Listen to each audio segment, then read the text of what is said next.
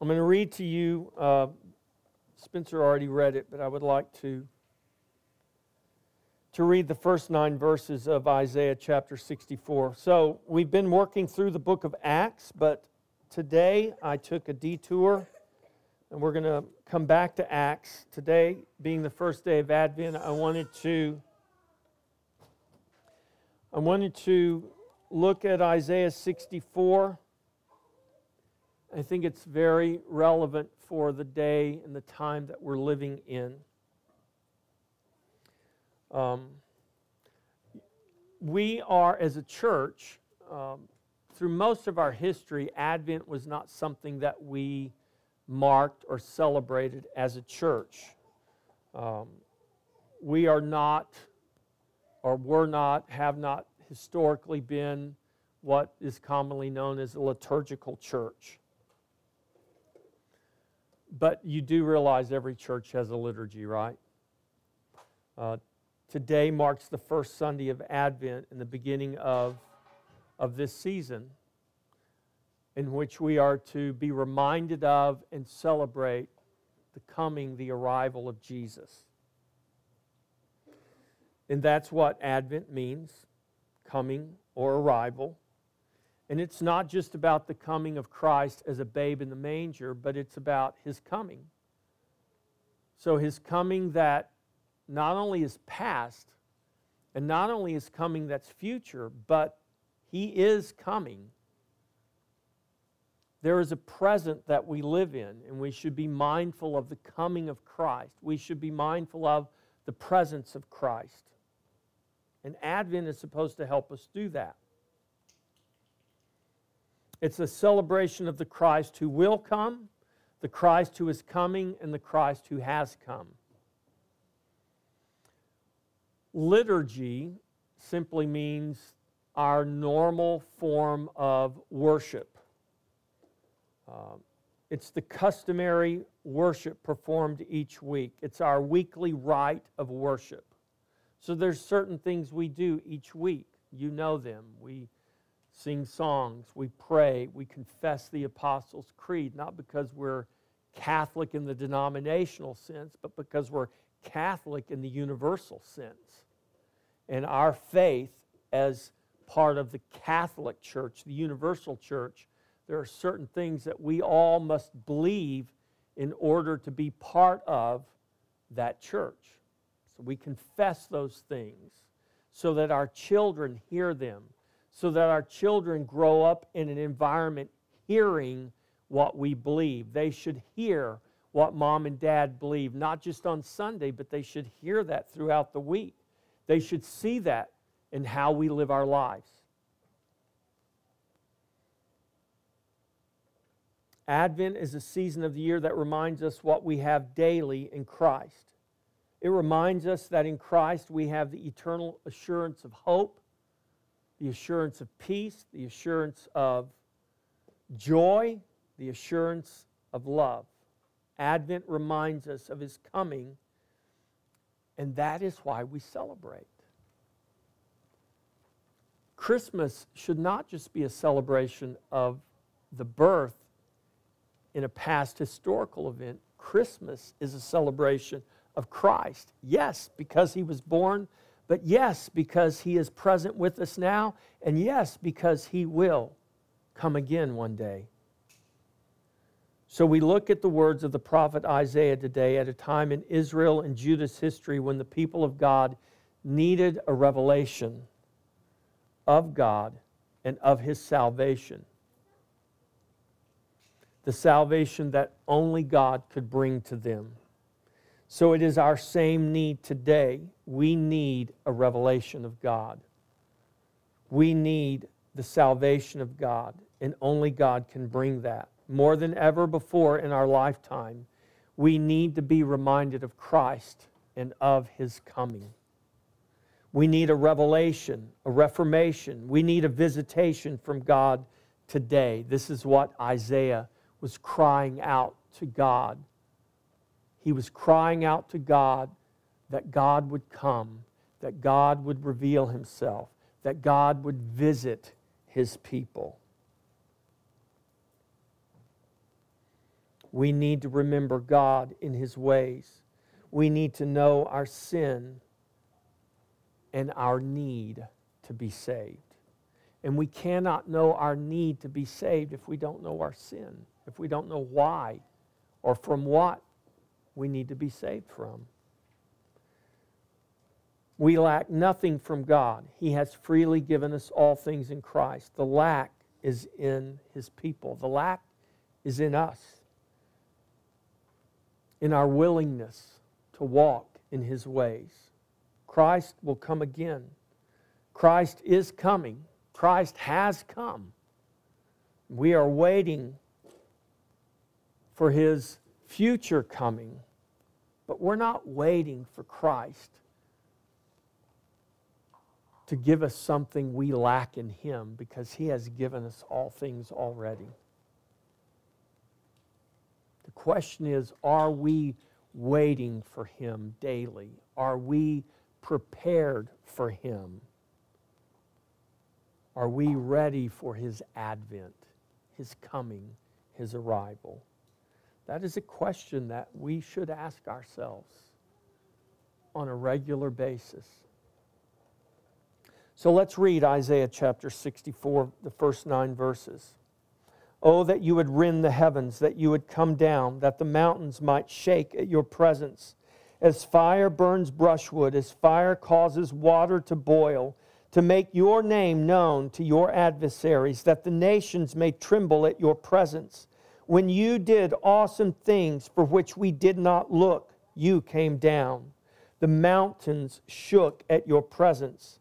For since the beginning of the world, men have not heard, nor perceived by the ear, nor has the eye seen any God besides you, who acts for the one who waits for Him.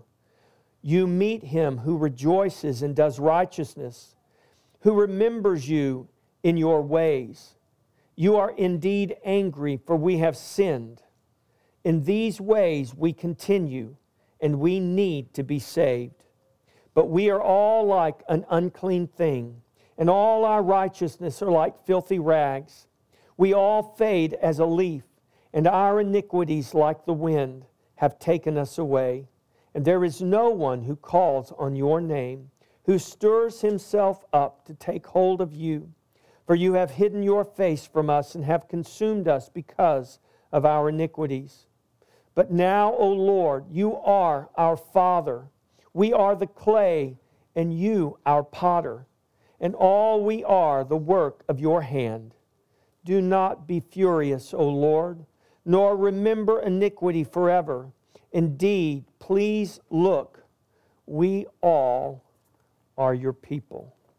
This is the word of the Lord. Father, we ask that you would, by your Holy Spirit, open our hearts and open our minds to your truth, to your gospel, that it would indeed be the power of God to salvation for all who believe. Lord, we confess today that we believe.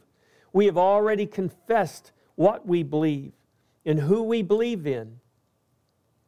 Father, I pray that you would help that confession we make with our mouth be the reality that we live from our hearts and demonstrate and manifest to the world around us, who is in desperate need of your light and of your hope. May we be that light and that hope made known to them because of the light and the hope that dwells and abides within us. Father, we thank you for Jesus. And we ask, God, that we would be faithful witnesses to that glorious image. Father, we confess we need to be saved. And we confess that you are the only hope, the only salvation there is. Father, we ask that you would use us for your glory. In Jesus' name, amen. So here in Isaiah chapter 64, Isaiah begins this chapter. Of course, when this was penned, there was no chapter and verse. But these words from the prophet, oh, that you would rend the heavens, that you would come down, that the mountains might shake at your presence.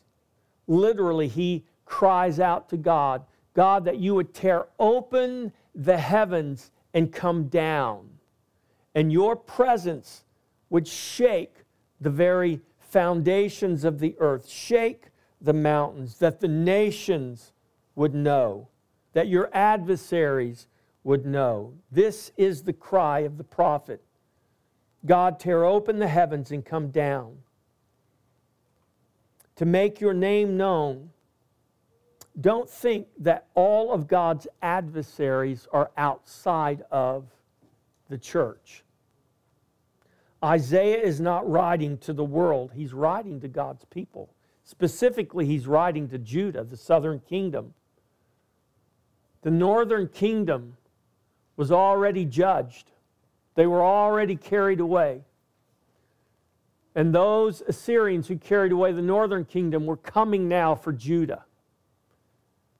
And judgment was upon them.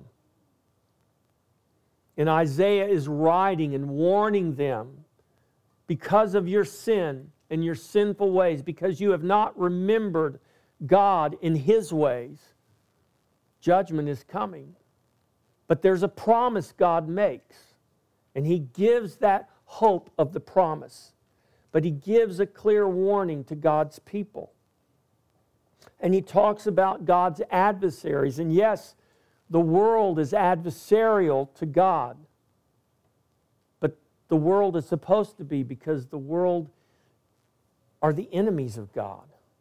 But the people of God, the people who profess to be God's people, in professing to be God's people and confessing the creed every week, we are confessing that we are God's people. So the implication is we are not the enemies of God. In confessing what we believe and confessing the creed and confessing who Jesus is and who we believe Him to be and who we confess Him to be, we are confessing that we are God's children, that we are no longer enemies, but we are of the household of God. Therefore, we should remember Him in His ways, and so manifest those ways in the way we live our life. This was the problem with Judah. They were not doing this.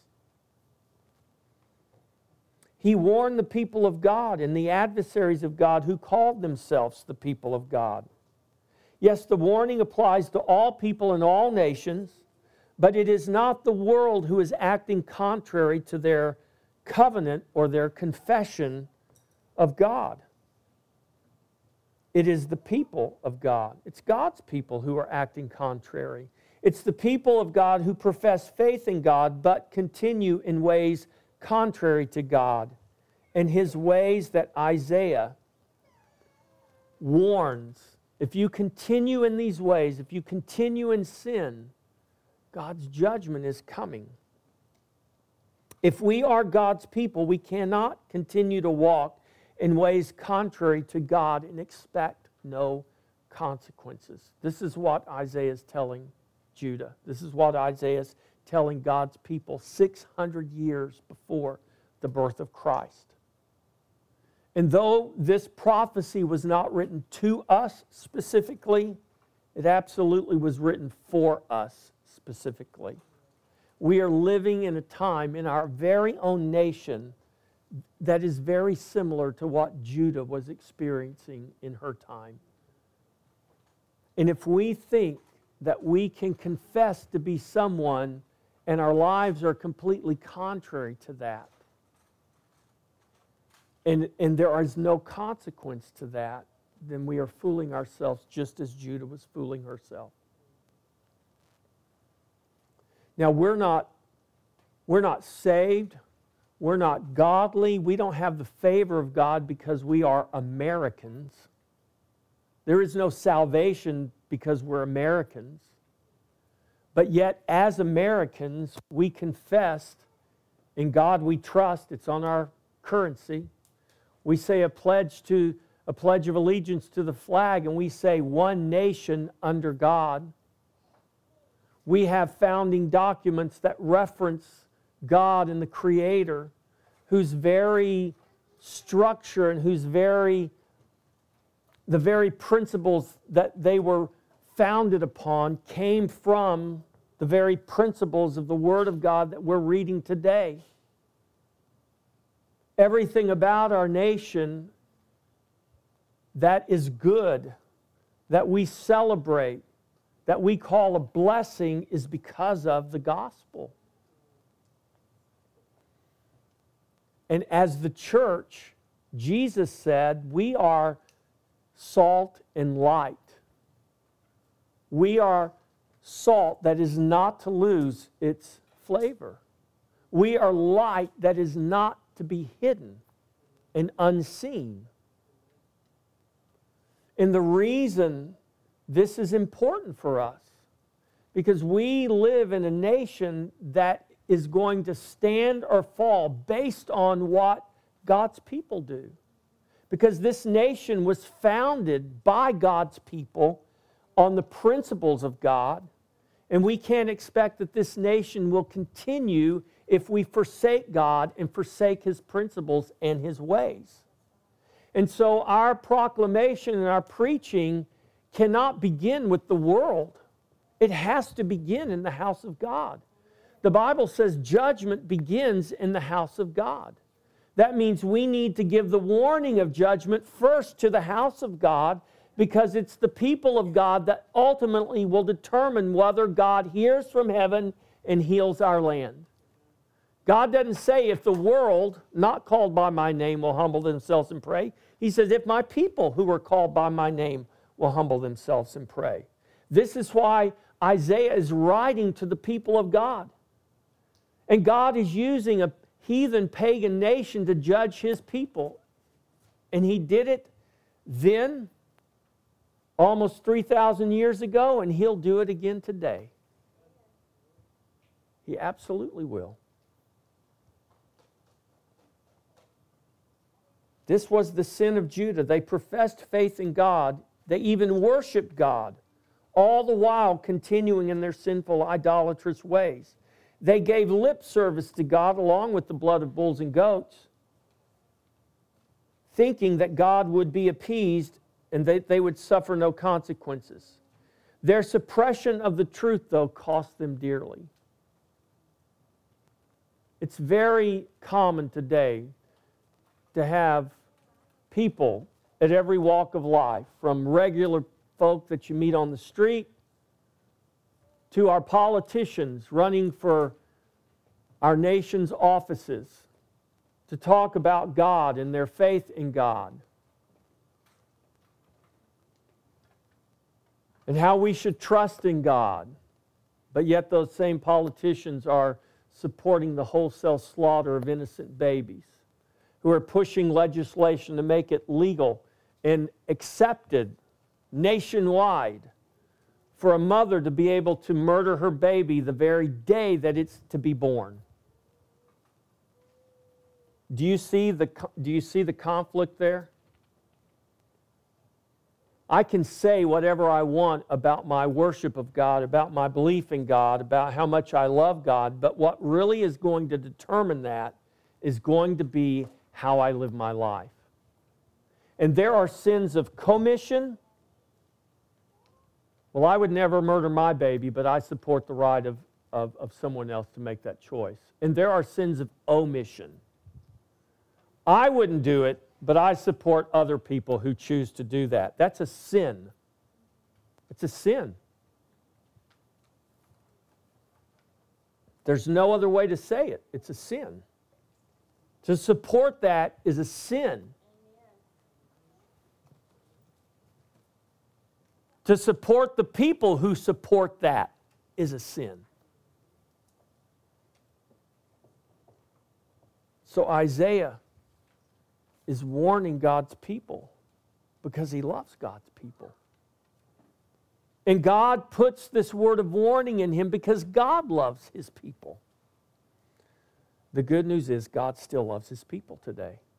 And God is still warning his people today. And if you count yourself his people, then let's heed the warning. And don't keep it to yourself. This is the importance of the gospel. The gospel is good news. it's only good news if we understand that we're being saved from something. If I don't need to be saved, then what's the point of the gospel? If I need to be saved, then I need to know what I need to be saved from and what I'm saved to. The good news also includes a message about our sinfulness and our need for salvation. So Isaiah is recalling those times when God did awesome things. He says in verse 3, when you did awesome things for which we did not look, you came down, the mountains shook at your presence. So God tore open the heavens and came down at Mount Sinai. God tore open the heavens and came down when He parted the Red Sea before they got to Sinai. God came down and He tore open the heavens when He sent the plagues upon Egypt. When He manifested Himself in the burning bush. We're going back in time. God didn't just tear open the heavens when Jesus was born. God has been tearing open the heavens and revealing Himself to man since the beginning of creation.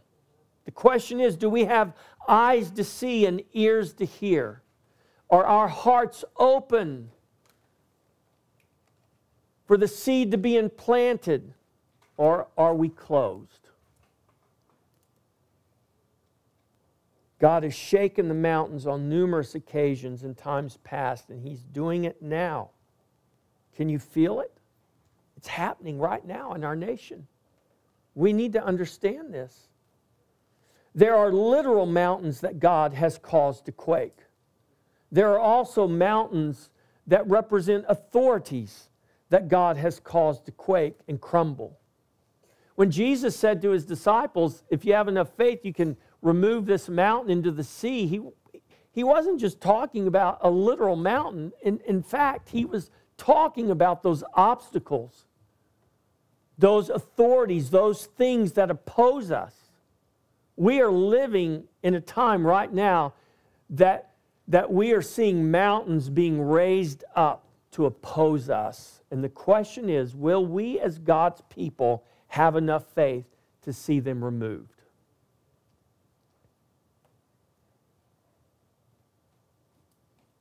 God is shaking things up even now. We must see and understand this and trust God in the midst of all His shaking. It can be scary.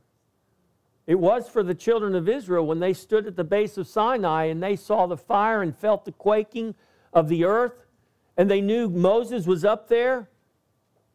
Moses comes down and God speaks and the people hear, and they tell Moses, listen, we don't want God to speak to us. He's too scary. You go talk to God and then you come back and tell us what God says.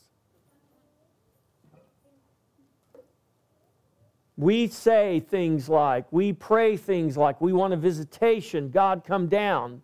But do we really understand what we're asking for? Very often we don't.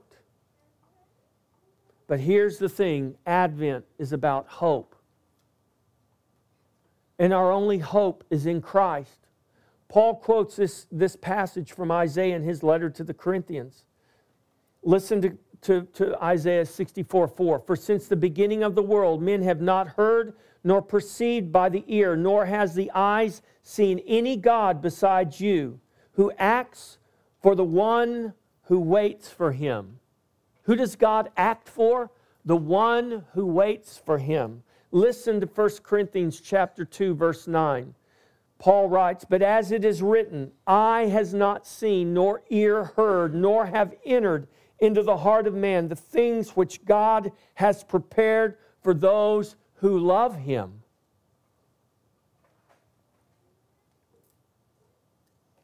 Paul is writing, he's referring to what the words of Isaiah here in Isaiah chapter 64. He said, there is no other God besides our God who acts for the one who waits for Him. Those who love Him are the ones who wait for Him. Do you see this? Paul's not misquoting the Scripture. Paul's giving us commentary on the Scripture.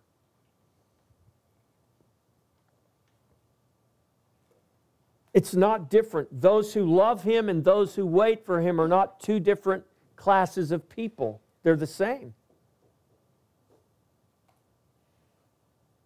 God acts for the ones who love Him, the ones who wait for Him. Those who hope in Him are those who wait for Him and those who love Him. This is a promise God gives to His people. Hope is not an emotion. Hope is not found in our treasure. It's not found in our talents. It's not found in our achievements or our success in life. That's not our hope. Hope is not how big our bank account is. Hope is not how well we've planned for our future and our retirements. That's not hope. Hope is found in only one place, in only one person. Jesus is our hope. The things that we commonly hope in are things that could pass away in a minute in this world. And then what do we have? We have nothing. We have no hope. But Jesus is a hope, the hope that can never be taken away from us. It doesn't matter what laws they pass. It doesn't matter what they do. Even if they take your life, they can't take hope from you because they can't take Jesus from you. And they can't take you from Jesus.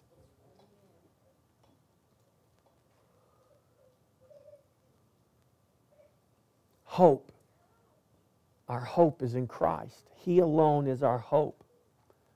As the Catechism says, both in life and in death. Advent reminds us of our hope in Him, a hope that is immovable and eternal. Now more than ever in our lives, we need the hope that is found only in Christ. We must take this hope found in Christ to the world that has misplaced its hope or has no hope whatsoever. But I want you to understand that misplaced hope is no hope. You can think you have all the hope in the world, but if your hope is placed in the wrong place, the wrong one, you don't have any hope. It's like thinking you got all this money in your bank account and you go and you write a check and then you find out, you had misplaced hope. Christ alone is our hope. We must make hope known. We must make Christ known to a world that is hopeless without Him. In verse 5, the prophet says, "You meet him who rejoices and does righteousness, who remembers you in your ways. You are indeed angry, for we have sinned. In these ways we continue, and we need to be saved." He says, meet us, Lord. We need to be saved. There is a promise and there is a warning here in the words of the prophet. The promise is that God meets those who rejoice and do righteousness. He meets those who remember Him, who remember God in God's ways. As we are walking in His ways, we should remember Him. It's when we're not walking in His ways that we're not remembering Him. The warning is that God is angry because of our sin and our continuation in sinful ways, and that we need to be saved. We need to be saved from our sin, but ultimately, we need to be saved from God. Because it's God who's going to judge sin. Now, people don't like this. I'm telling you. People do not like to hear that we need to be saved from God. Oh, no, God's the one that's going to save us. Yeah, He saved us from His wrath. Why doesn't the atheist fear? Because he doesn't believe there's a God to fear. Why doesn't the Christian walking in ways contrary to God not fear? Because he doesn't know he should be afraid of God. Now, we don't like that kind of language because we don't want to teach people to be afraid of God. But yet, the Bible says the fear of the Lord is the beginning of wisdom. And God's not someone that we just want to be afraid of, like I flinch every time I think of Him because I'm afraid He's going to do something to me. No. But do we know who God is? Do we know how holy, how righteous, how pure He is, and how unholy and how unrighteous and how impure we are? If we understand that contrast, then we should understand why the Bible says the fear of the Lord is the beginning of wisdom. In sin, we forsake the ways of God. In sin, we suppress the truth in unrighteousness and willfully forget God in His ways. In sin, we choose to continue in sinful ways instead of the ways of God. We need to be saved. We need a Savior. Who needs a Savior, kids? Those who are lost. And we are all lost without Jesus. And if you are in Christ, then you've been found. And that's good news. But now we need to walk like the found, like the redeemed. Isaiah says in verse 6, "But we are like an unclean thing, and all our righteousness are like filthy rags. We all fade as a leaf, and our iniquities, like the wind, have taken us away." Verse 7, "And there is no one who calls on your name, who stirs himself up to take hold of you. For you have hidden your face from us and have consumed us because of our iniquities." You see, they were already suffering because of their sin. They just didn't know how much more they were going to suffer because of it. It reminds me of America. Do you realize we are already suffering because of our sin? We just don't realize how much more we could possibly suffer because of it. And the remedy is to repent, to turn to God, to cry out to God, because God is our only hope.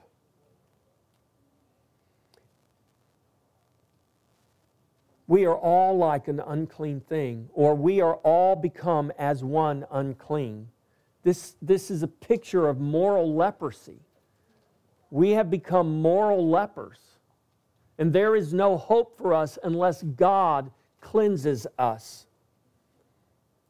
For only the Lord can heal us. But Isaiah says, but there's no one calling upon His name. Here we are, a bunch of lepers, but no one is crying out to God. Can we not see our leprosy? Can we not see our uncleanness? Can we not see our sin? If we could, if we would acknowledge it, then we should cry out to God. But Isaiah says, but no one's calling upon His name. There's no one who stirs himself to take hold of God. Who does that remind you of?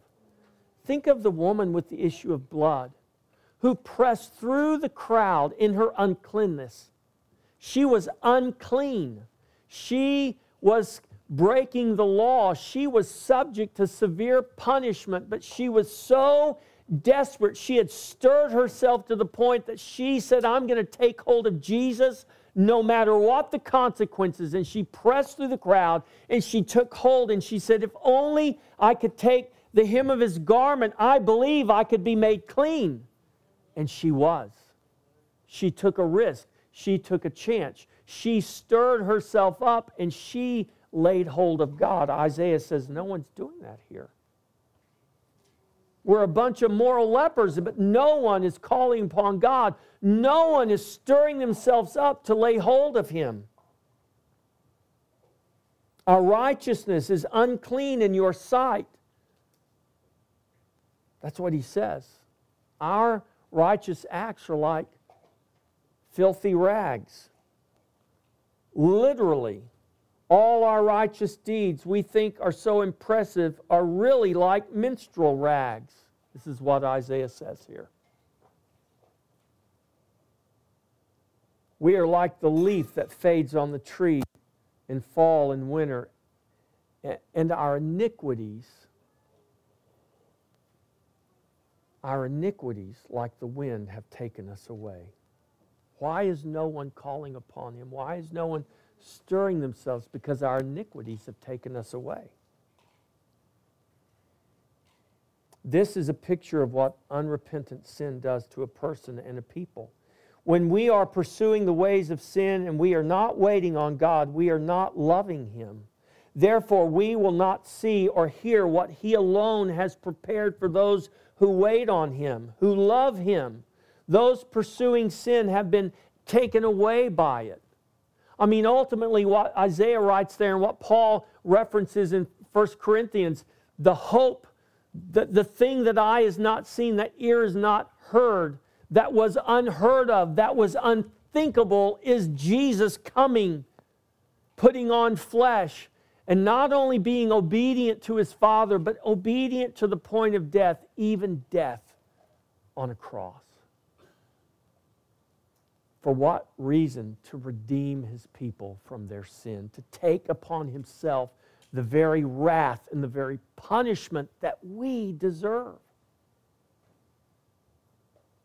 And the fact that Jesus took that wrath and the fact that Jesus took that punishment should not make us want to go out and sin. It should do the exact opposite. It should make us want to live lives that honor and glorify the God who saved us. The only one who could save us.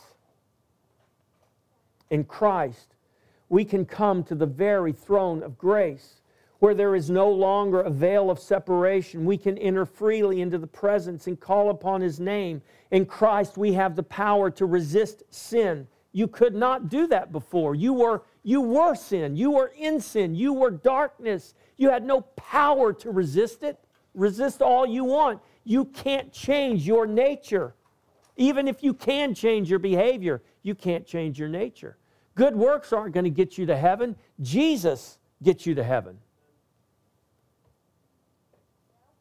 But now in Christ, with a new nature, being a new creation, we have the power to resist sin. We have the power to present our bodies to God as living sacrifices and to take our thoughts captive to the obedience of Christ, punishing all disobedience when our obedience is fulfilled.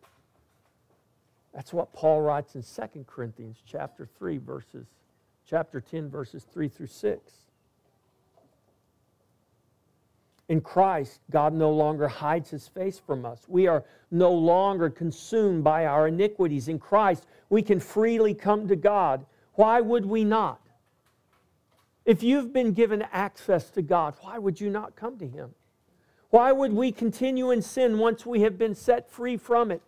Why would we stay captives when the prison doors have been opened and we are free? It's time for the church, for each one of us to stir ourselves to take hold of God. In Christ, God has given us that privilege by grace through faith. It is ours if we will walk in it. This is why Paul commanded the Galatians to walk according to the Spirit. And he said, if you do that, you will no longer fulfill the lust of the flesh. That is not always easy. Very often it's anything but easy. But just because something is hard doesn't mean it's not possible. The Bible would not command us to walk according to the Spirit if it was impossible for us to do that. With God now, all things are possible. We can walk according to the Spirit and no longer fulfill the lust of the flesh by the grace of Jesus. Christ has come to save His people from their sin. Praise God, He has finished that work in the cross, and it is up to us to walk in that finished work. In the last two verses of this section of Scripture, verses 8 and 9, Isaiah presents our utter dependency upon God. Listen to these two verses. But now, O Lord, You are our Father. We are the clay, and You are our potter. And all we are the work of Your hand. Do not be furious, O Lord, nor remember iniquity forever. Indeed, please look, we all are Your people. Here is Isaiah's confession. You are our Father. We are the clay. You are our potter. We all are the work of Your hand. Isaiah confesses sin. He confesses the iniquity. He says, God, you are justified in being angry with us because we are in sin and we continue in that sin. But then he pleads for the mercy of God. He calls upon God as a father, but not just as a father, but as our potter. This is really amazing. God is the Father who has brought us into life. God is our potter. We are the clay that God is forming and fashioning according to His will and purpose. God is our Father and our potter, and we are the work of His hand. That should bring us great comfort, but for many it does not. In fact, for many, that is the most offensive picture one can give of man's relationship to God. And the reason that's offensive is because it goes all the way back to the sin in the garden at the very beginning. Man's sin from the beginning was his desire to be like God. In fact, to be his own God. This is man's desire to be in control. My truth in life is this. I've told you this very often. We're all control freaks. Some of us know it, some of us don't. Some of us take pride in it, some of us don't think much about it. But this is our sin nature. We want to be in control. And if someone says you're not in control, that is not just offensive. That actually makes people angry. But the reality is this. Man is not in control. God is. If you don't believe that, just read the Bible. Because the Bible tells us throughout that man is not in control, God is in control. Especially here in the book of Isaiah. Throughout the 66 chapters of Isaiah, I mean, it's all right there. Isaiah gives us a picture of our utter dependence upon God through a father and a potter. Think about these two images. It's like Jesus saying, you must be born again. I mean, Jesus could have said anything, but he said, you must be born again. He tells us that we have to do the very thing we have no power to do ourselves. And here, Isaiah says, you're our father, you're our potter, two things that we don't have any control over. Now think about this. God is the Father who brought us into life. Isaiah gives us a picture of utter dependence upon God. A father brings a child into the world apart from any work, any effort, any input from the child. Did you ask where to be born? Did you ask what color hair? I didn't. If I would have asked my parents, I would have said, look, I don't want to go bald. I'd like to keep that full head of hair I was born with. You should see my baby pictures. I guess that's why I'm bald now. I got all my hair at the front end. Came out of my mama's womb with a big black head of hair. Now look at me. My license says bald. Hair color used to be brown. Now it says bald.